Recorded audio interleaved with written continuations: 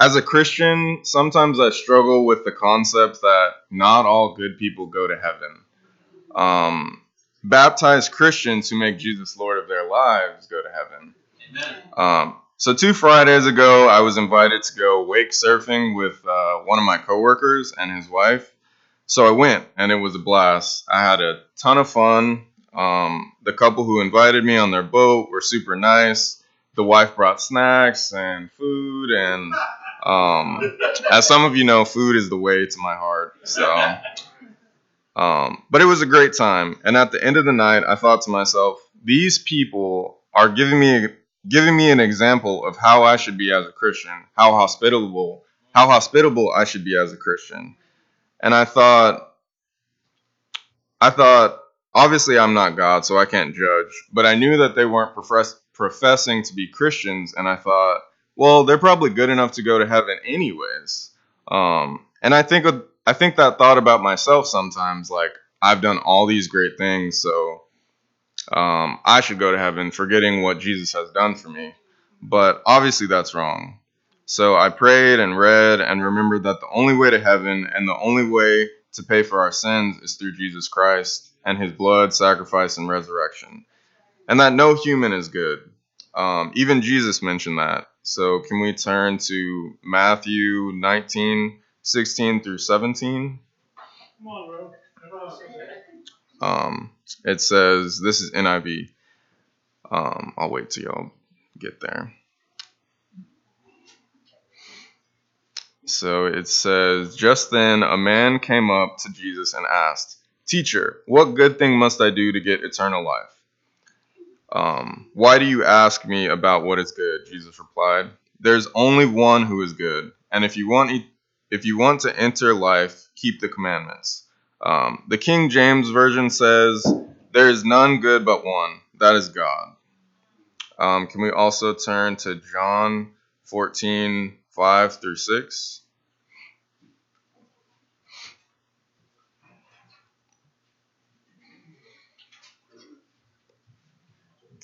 So that says, Thomas said to him, Lord, we do not know where you are going, so how can we know the way? Jesus answered, I am the way, and the truth, and the life. No one comes to the Father except through me. So those two scriptures remind me that we aren't good people, me included. No matter how you spend it, no matter how many good things we do, how much positive energy we give off, no matter how much money we give to those in need, we can't pay for our own sins. There's only one person that is good, and that person is God, and there's only one way to God, the Father, and that is through Jesus.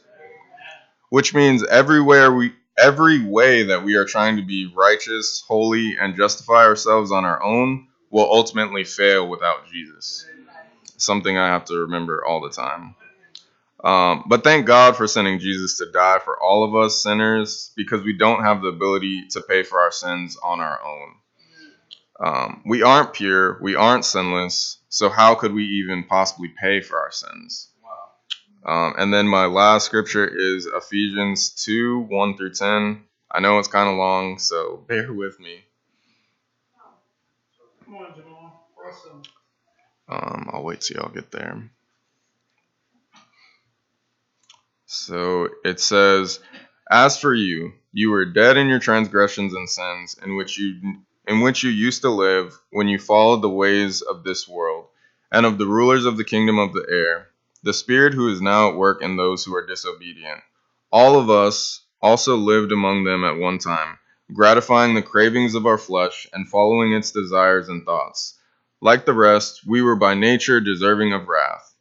But because of his great love for us, God, which is rich in mercy, made us alive with Christ, even when we were dead in transgressions.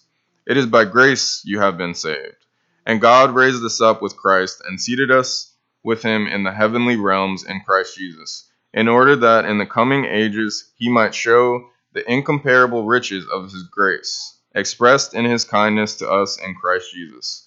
For it is by grace you have been saved, through faith, and that is not from yourselves. It is the gift of God, not by works, so that no one can boast.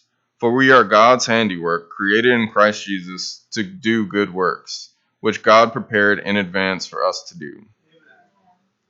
So we were all dead in our sins, and works weren't going to bring us back to life. But because of God's great love for us, mercy, and grace, we were made alive in Christ through his sacrifice. Today, while we take communion, I want to encourage us all to remember how Jesus paid the debt that we could not even possibly pay, and thank him for that. And remember that as we live, we are to pick up our crosses daily and follow him. Let's pray. Thank you, God, for all that you've done for us. Thank you for sending Jesus to die on the cross for us. Thank you, Jesus, for paying the debt that we couldn't pay. And please help us to always remember that, and remember that we died to ourselves when we made you Lord of our lives. Praise your holy name. In Jesus' name, amen. I'm going to read from 2 Corinthians 9, 6 through 8. It says, "Remember this, whosoever sows sparingly will also reap sparingly. Whosoever sows generously will also reap generously. Each of you should give that you have decided in your heart to give, not reluctantly or under compulsion, for God loves a cheerful giver. And God is able to bless you abundantly, so that in all things and at all times, having all that you need, you will abound in every good work." I always think about this scripture for giving. And sometimes I don't want to give, so that's the truth. I'm a pretty cheap person. But then I think of how God has been generous to me and how he supplied all of my needs and even more, and what Jesus has done for me. And sometimes my heart changes and I actually want to give. But God wants us to be cheerful and not do it because we feel pressured to do so. So please check your hearts, and if you feel pressure, then don't do so. But give generously. So let's pray over the offering. Thank you, Father God, for supplying all of our needs, giving us everything that we need. I know you said that you've never seen the righteous forsaken or his seed begging for bread. I know that's true in my life. So thank you for this time to give back, and I pray that the funds are used for your glory. In Jesus' name, amen.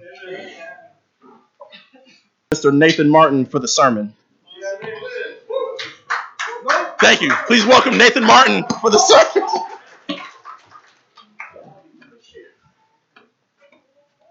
All right, good morning. So we are going to be continuing the gospel series. This is week 3 of the gospel series. JD's been going off, so no pressure to me. I barely feel on today, so we're going to see if I can go off. You got to be on to go off. All right, so we are going to be in Genesis chapter 3 today. Basically, we're going to be looking at Adam and Eve's deception, and then how that translates to our own deception and the world's deception. And then we're going to look at God's solution or answer to that deception. But just to start off, does anyone know the deadliest animal in the world? Mosquito. Wow, well, there we go. Good stuff. Good stuff. It is the mosquito. Yeah, so here's a little chart. Yeah, the mosquito kills more humans than anyone else or than any other animal. Right? This is the number of people killed by animals per year. So the mosquito kills the most. Then humans kill the second most humans on the planet. And then you see that right next to it. You might not be able to see the number, but snakes kill 50,000 humans every single year. And then in fourth place is a man's best friend. Dogs. But yeah, I thought that was pretty interesting that snakes kill 50,000 people. I thought it was like hippos. I thought hippos were the deadliest, but maybe it's all snakes combined, the whole army of them, the Army, Navy, and the Air Force of the snakes, they all join together to kill humans. But what makes a snake so dangerous? If we really think about that, yeah, they're sneaky. They're crafty. Hey, they're crafty. Snakes are crafty. The definition for crafty is clever at achieving one's aims by indirect or deceitful methods. So yeah, they can get into places where they shouldn't be. They can camouflage. They can look like a branch, or they can look like a pile of leaves or something. They also, what makes them dangerous is they have venom. Here's another picture. This was a video I saw last week of a very smart guy holding a king cobra. I didn't know king cobras were that big. That's very scary. And so that king cobra, if it were to bite him, he'd be dead in 15 minutes. That's how quick it takes a king cobra to kill you. If that king cobra were to bite Dumbo the elephant, if it were to bite an elephant, it would kill the elephant in a few hours. So that's how venomous king cobras are. A rattlesnake, if it bit you, you'd be dead in 6 hours. Very, very dangerous, kind of overpowered, in my opinion. And then even the snakes that don't have venom are like the boa constrictors, and so everyone's seen that movie Anaconda. Where yeah, I was watching clips of that this week. It's it's pretty bad. So, but what's crazy? Imagine if snakes had legs. Like that number 50,000 would be if they could walk or if they could run after us. Like, thank God took the legs off. But yeah, another thing. This scripture in Proverbs 30, it says, "A lizard can be caught with the hand, yet it is found in kings' palaces." And that is so true, right? Like, you can catch a lizard, but also, have you ever been like in a hotel or something? If you're, especially in like South America or in a tropical area, you're in a hotel, nice hotel, and then you'll look and there'll be a lizard like on the 20th floor or something of a hotel. You're like, how did you get here? How in the world did you get here? But these are good things to know about serpents, right? We're going to be talking about a serpent today. So a serpent can get into places where you wouldn't expect. Oh my goodness, how did I have that thought in the middle of church? Or how did they, get in such a bad argument with people at church? Or why, you get it? Like, Satan can tempt us in the most unsuspecting places. He can get into places. He can get into our houses, our churches, our jobs. He gets in places where he should not be. So let's go to Genesis 3. Come on, Nathan. Awesome. Cool. So Genesis 3. Just going to read through verse 8. It says, "Now the serpent was more crafty than any of the wild animals that the Lord God had made. He said to the woman, 'Did God really say you must not eat from any tree in the garden?' The woman said to the serpent, 'We may eat fruit from the trees in the garden, but God did say you must not eat fruit from the tree that is in the middle of the garden, and you must not touch it or you will die.' 'You will not certainly die,' the serpent said to the woman, 'for God knows that when you eat from it, your eyes will be opened, and you will be like God, knowing good and evil.' When the woman saw that the fruit of the tree was good for food and pleasing to the eye, and also desirable for gaining wisdom, she took some and ate it. She also gave some to her husband who was with her, and he ate it. Then the eyes of both of them were opened, and they realized they were naked, so they sewed fig leaves together and made coverings for themselves." So first things first, this serpent comes in, and he starts talking to our great-great-great-great-grandmama Eve. And he twists what God said. He twists what God said. And when I looked at this, it kind of made me upset because I don't like when people do this to me. He comes up and he says, "Did God really say you must not eat from any tree in the garden?" Which is a clear twisting, like it's a trick question that he's trying to get her with. Because if we look in Genesis chapter, I don't have it written down. It's chapter 2.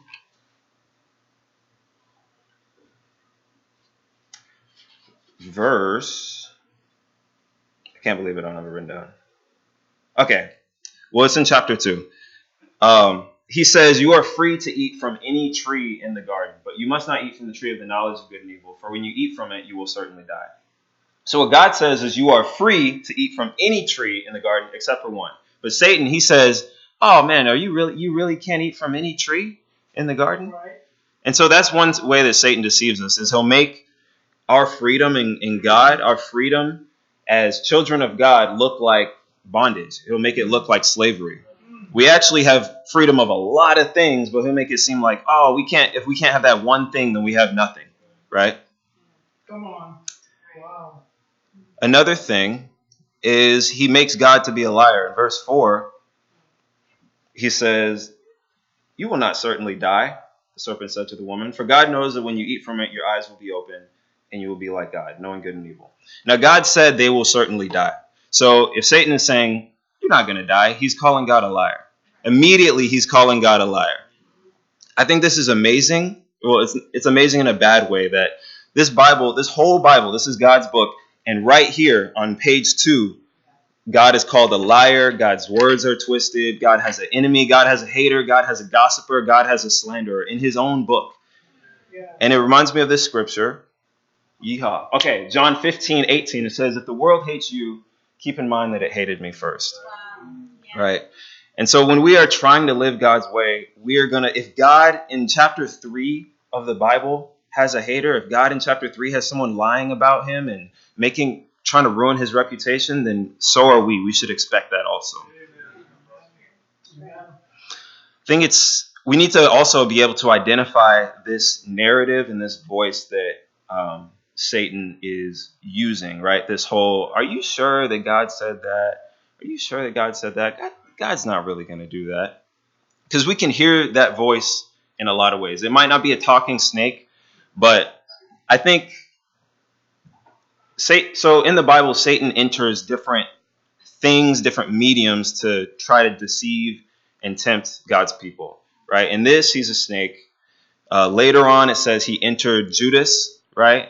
He'll enter kings, he'll enter herds of pigs, right? He'll enter just different things to try to get God's people to slip. And so we need to be aware of that. If we're aware of that, then we can know, okay, what can Satan enter near me like a little lizard to get into my palace? And what is he going to try to talk to me about? What is he going to try to deceive me for? Wow. Come on, Nathan.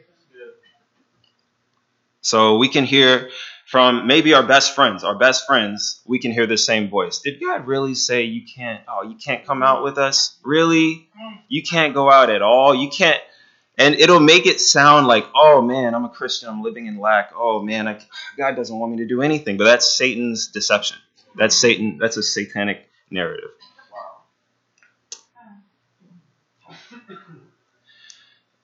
Here's another tragic thing. Is in verse 6, it says, is it here? I might be able to put it here. That's not there.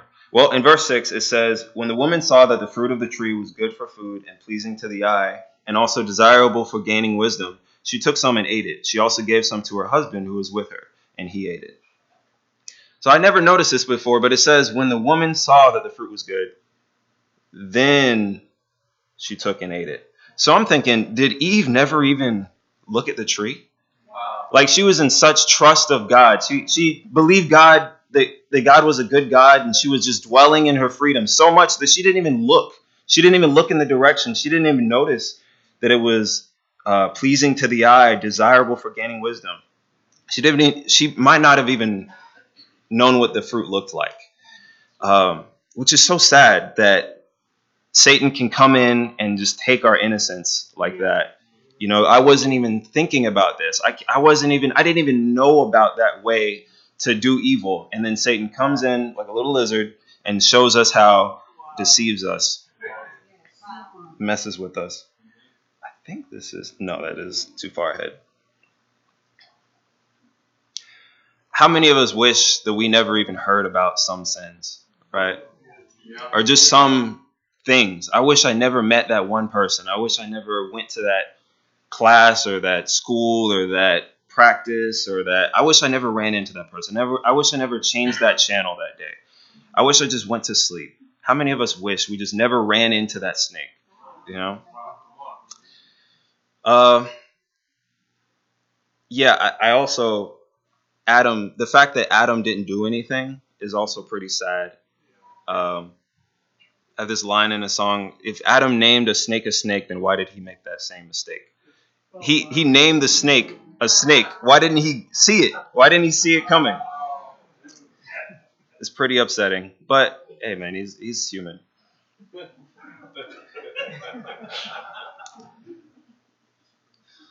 So yeah, we need to be aware of these voices. And these voices are all over the world. We don't have to look far to hear this voice that Satan is just projecting throughout the world, that Christianity, you're living in lack. God doesn't want you to be happy. God's really going to take fruit off your table. That's the whole narrative, and it can deceive us. And one thing that's really sad is it can deceive us to think that our good father is not a good father, right?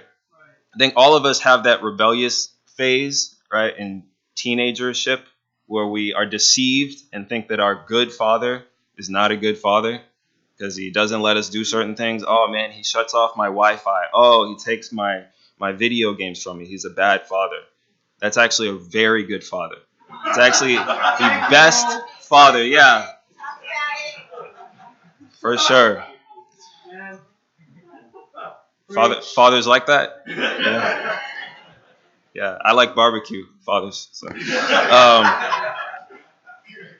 Let's keep reading. So I think we continue in verse 8. Okay, we continue in verse 8. It says, Then the man and his wife heard the sound of the Lord God as he was walking in the garden in the cool of the day, and they hid from the Lord God from among the trees of the garden.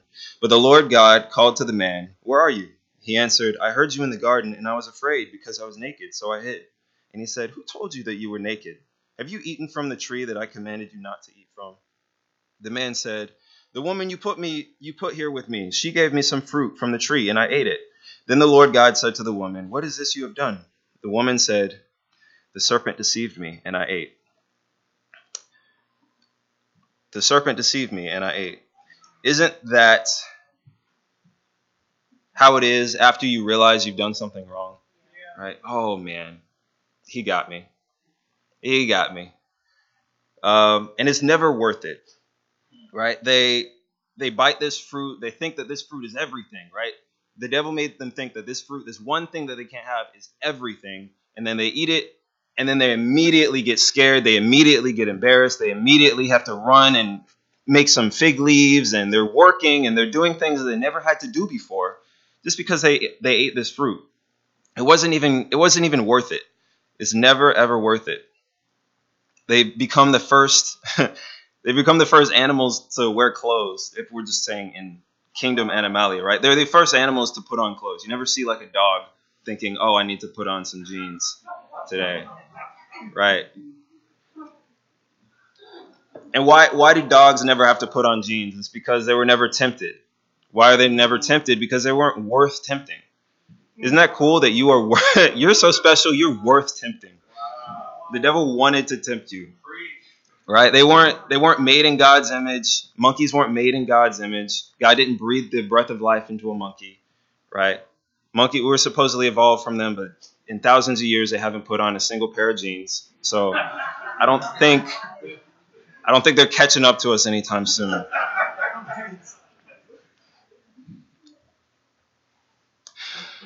But they eat this fruit and they go from ruling to hiding.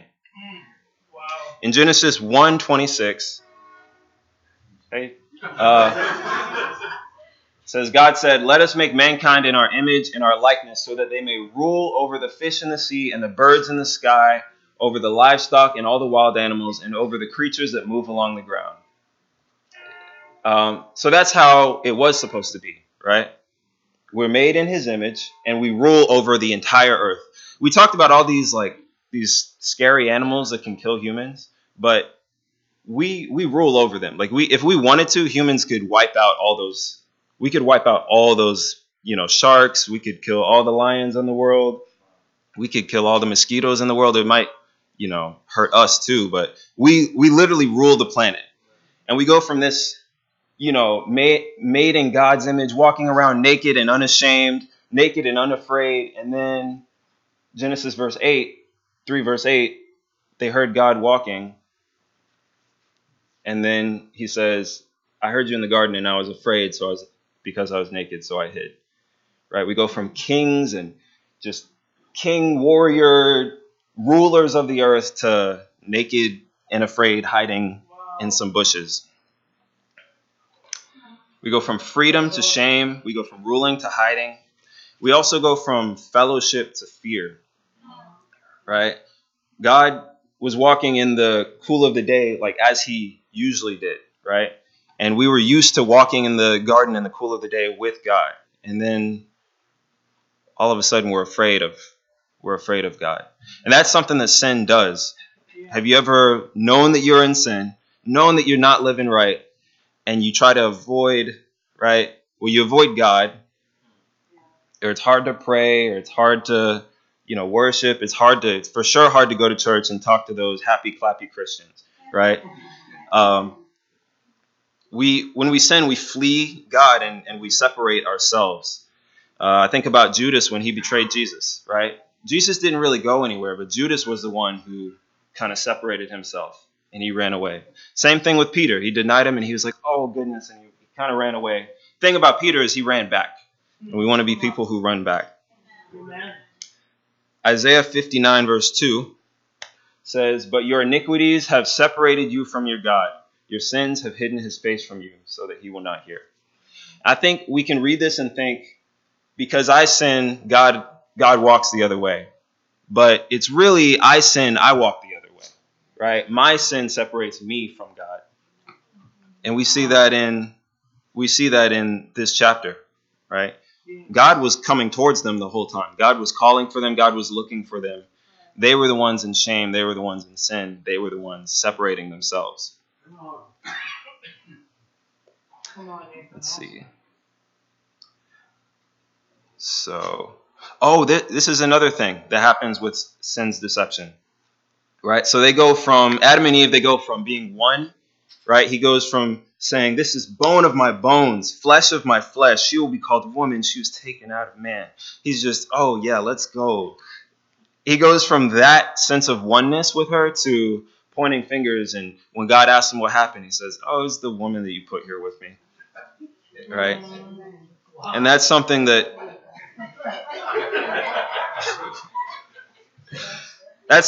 Satan can do. Satan can deceive us and then separate us from that oneness that God wanted for us. All right. You don't have to be a genius. You don't have to be in charge of the U.S. Census or anything to know that marriage is under attack from Satan. All right. I remember even when I was in middle school, I remember my teacher, just for fun, she said, raise your hand if your parents are still together. And only half the class raised their hand. That was when I was in middle school, which these teenage kids make me feel like it was a decade ago. It was a decade ago. And I'm dealing with that. I know I'm really young. But it makes me feel old. But yeah, it's just, we're at odds. Satan wants men and women to be at odds. Satan wants men and women to not be one. In marriage, outside of marriage, in the kingdom, outside the kingdom, Satan wants us to be separate. And that's so prevalent in today's society. But ironically, in the curse part of the scripture is where we find the most hope, which is kind of cool. So let's read the curse. It's in verse 14. It says, the Lord said to the serpent, the Lord God said to the serpent, because you have done this, cursed are you above all livestock and all wild animals. You will crawl on your belly and you will eat dust all the days of your life. I will put enmity between you and the woman and between your offspring and hers. He will crush your head and you will strike his heel. To the woman he said, I will make your pains in childbearing very severe. With painful labor you will give birth to children. Your desire will be for your husband and he will rule over you. To Adam he said, because you listened to your wife and ate fruit from the tree about which I commanded you, you must not eat from it. I read that sentence wrong. Because you listened to your wife and ate fruit from the tree about which I commanded you, you must not eat from it. Cursed is the ground because of you. Through painful toil you will eat food from it all the days of your life. It will produce thorns and thistles for you, and you will eat the plants of the field. By the sweat of your brow you will eat your food until you return to the ground, since from it you were taken. For dust you are, and to dust you will return.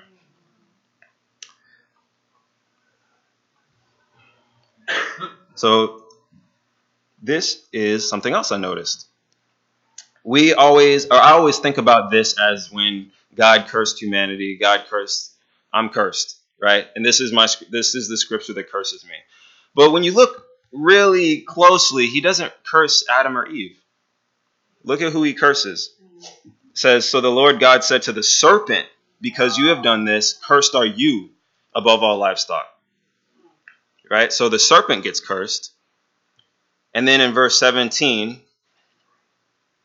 it says, cursed is the ground because of you.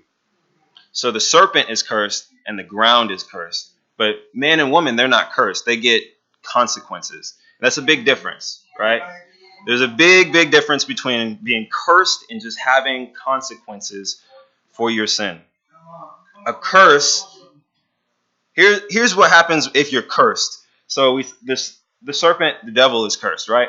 So Revelation 20 verse 10 talks about what happens when you're cursed, right? And the devil who deceived them was thrown into the lake of burning sulfur where the beast and the false prophet had been thrown. They will be tormented day and night forever and ever. That's a curse. That's a curse. People love having children. People have children for fun, right? No one goes and jumps in a lake. No one jumps in a lake of fire for fun, right? Some guys love working outside in the fields. Some guys love having sweat of their brow and dealing with the thorns and thistles. No guy would jump in a pool of lava, a lake of fire on purpose, right? We can cope with the consequences. We can cope with the trouble and the sorrow. We can live with that, but that's something you can't live through. Also, the earth is cursed. And Revelation 21 verse 1, it says, then I saw a new heaven and a new earth, for the first heaven and the first earth had passed away, and there was no longer any sea. Can you imagine? Can you imagine the earth like just going away? Somehow that's going to happen. I have no idea how that's going to happen. I'm amazed when a river dries up. It says there's no longer going to be any sea. That is a curse. What we got is a consequence. And that is so much grace on God's part. Also, immediately when Eve tells him, yeah, the serpent deceives me, he doesn't say, oh, you bad human. He says, oh, you bad serpent. Right? He curses the serpent. And that tells me that God is more angry at the serpent than he is at me. Right? He can probably get disappointed in me for, being deceived and letting myself in that situation. But God is more angry at the serpent than he is at me.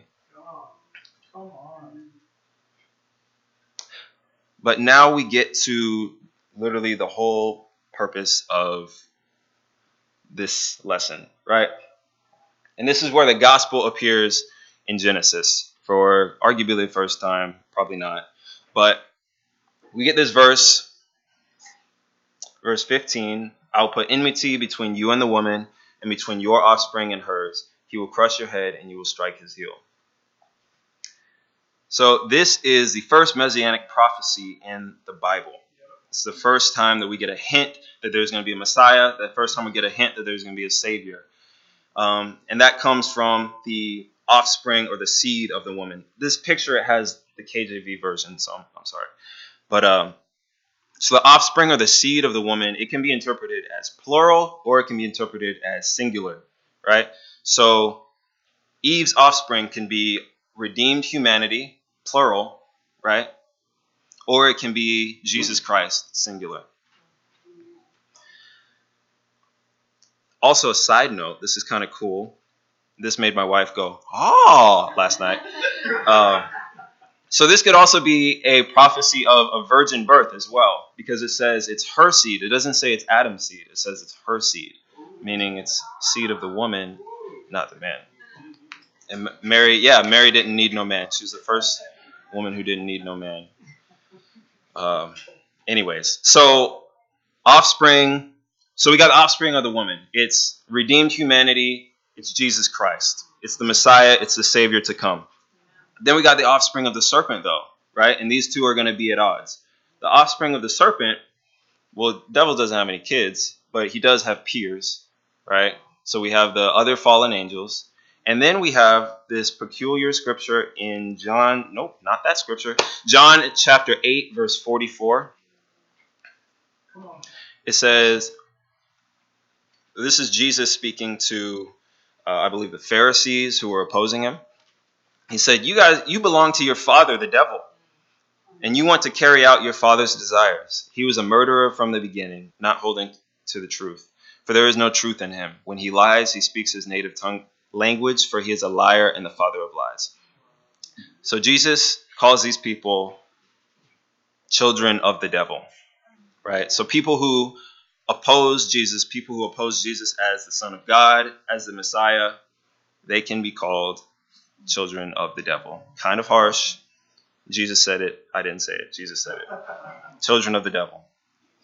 And so obviously these two parties have been at odds for all time, right? Enmity between her seed and your seed. Been at odds. Non-Christians, Christians, Jews, Gentiles, Jesus versus Satan, Jesus followers and Satan, and then Jesus and Satan's followers, always at odds, always been fighting. But God promises this serpent that someone down the line is going to crush your head. The thing about when you crush a serpent's head, I wish I could put some nasty, snake killing video up there. But when you crush a serpent's head, you kill it. It's a lethal blow. The serpent is done. It's dead. It's gone. But a human can survive after a heel strike. So God is prophesying that, hey, Satan, you will be completely done away with, as we saw in Revelations 20. But also, when Jesus came here, I think it's kind of like a double stomp. This is just me. But when Jesus came here and when Jesus died on the cross and rose from the dead, he took away Satan's venom, right? He took away the sting that Satan had, right? The only thing that's really scary about dying is the fact that I don't know where I'm going after I'm dying, right? You think about when you're on an airplane and it hits turbulence, or someone's driving and they swerve a little bit and your life flashes before your eyes. And what do you think?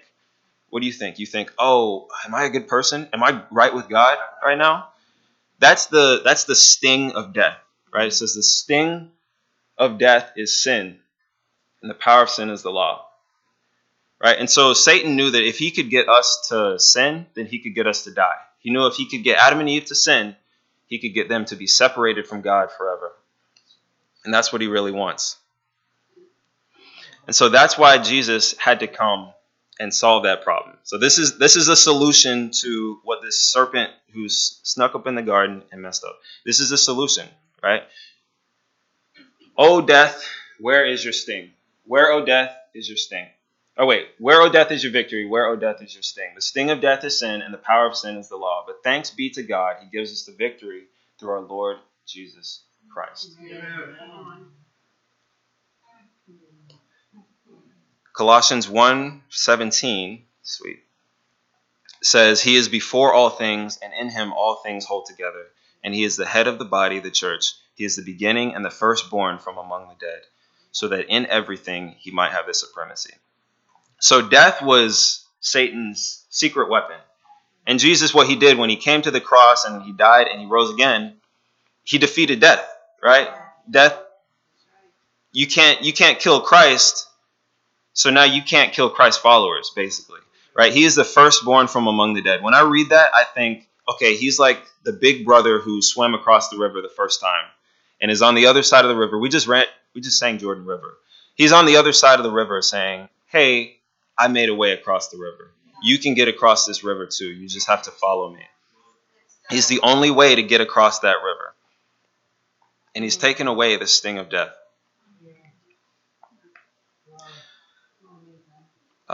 Let's continue. Okay, so this is the last part. I didn't talk about the bruised heel. The bruised heel was, so a snake, you think about the POV of a snake, right? All you're going to see is heels. All you can reach is a person's foot, right? And so God is so great that the only time that Satan could really bruise God or do anything to God was when Jesus came down in human form and he was at his very, very lowest. That was the only time that Satan could ever knock a blow into Jesus Christ. And that blow was him having to take our sins. That blow was him dying on the cross. That blow was him being betrayed, being beaten, being denied. That blow, that was his blow, right? That was him. He had to go through a little bit of pain. And that was the only thing that Satan could do. But then that only lasted for 3 days. Right? So that's the bruised heel. We know that Satan gets smashed in head. And then afterwards, okay, let's just look at verse 21. Come on. I hope I'm not confusing y'all. All right. So we get this prophecy, right? It says, he will crush your head, you will strike his heel. That's the prophecy of the Messiah. And then we get these consequences for our sins, right? We get the childbearing, we get the painful toil. And then it's over. Adam names his wife Eve because she would become the mother of all the living. Verse 21, it says, then the Lord God made garments of skin for Adam, his wife, and clothed them. And the Lord God said, well, I'm just going to read verse 21. The Lord God made garments of skin for Adam and his wife and clothed them. So this is another gospel scripture in Genesis 3, right? And it's kind of sneaky. It's sneaky in a good way. So in order to make a garment of skin, you have to kill an animal, right? An animal has to be sacrificed. Blood has to be shed. And so in the same way that the Lord God covered their nakedness, he covered their shame by sacrificing an animal, Jesus came to be that sacrifice for us, right? His blood was shed so that we can be covered, so that our sin can be covered in the same way. Fig leaves or animal skin, what would you rather have, right? Come on. When we try to make up for our shame, when we try to make up for our guilt and our sin, we end up further away from God. We end up hiding. We end up afraid. We end up isolated. But when we let God cover our sin and when we let God cover our shame, it brings us closer to God, right? But that's kind of a scary thing, to go to God in your nakedness, to go to God in your shame. But that's the most powerful thing that you can do in your shame, is bring your nakedness to him. We need to let God handle our shame and our brokenness. And after that, we become closer to him. So what does this look like? First off, this looks like believing in Jesus as your saving sacrifice, right? Believing that he's the Son of God who came and died for your sins and rose up from the grave, defeating Satan. And this whole believing in Jesus is not a thing that you did in the past. Believing in Jesus and believing in the gospel and meditating on the gospel should be something we do every single day, right? It's not just the beginner stage one. That is in every single day. That's stage one of your day, right? Believing the gospel, thinking about the gospel, thanking God for the gospel. Thank you, God, for saving me every single day of my life. And that'll change the way you live every single day of your life. It'll make you want to be a disciple, right? Not just a back of the head acknowledgement, but a dedicated life of following Jesus Christ. And when we follow Jesus Christ, it'll keep us safe from the serpent, right? You'll have the power to overcome the serpent. You'll have fellowship with God the way that they did in Eden. You'll have peace that non-believers don't have. You'll have character that non-believers don't have. Jesus didn't come back down and do the impossible just so that you can say, oh, sure, thanks, and hang out, you know? He told us to be disciples, and he told us to make disciples. So, in conclusion, man, we created a problem when we disobeyed in Genesis 3. Right? God created a solution with his son. And everything that we see from now on in the Bible is God not giving up on humanity and trying to bring the world back to Genesis 1. Right? So because this world is fallen, we need to look to Jesus as the answer to sin and evil. Give him your shame, give him your nakedness, give him your sin, and let him cover you. So, amen. Thank you.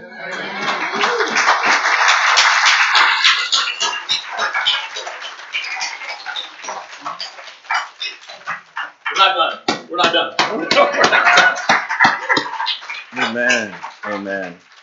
It is always amazing incredibly convicting and silencing when I hear Nathan talk. And I want to just not speak for Nathan, but just for God. Thank you for letting the Holy Spirit use you with those words. You know, no, that was so revolutionary. It was like God loves us. He's not angry necessarily at us. He's angry at the sin that is within us. He wants us to be better. He wants that for us, but he knows there has to be a sacrifice. There has to be so much. Amen. Before I get started on my tangents, y'all know how I am. We're going to stand up. We're going to stand up. Because of one day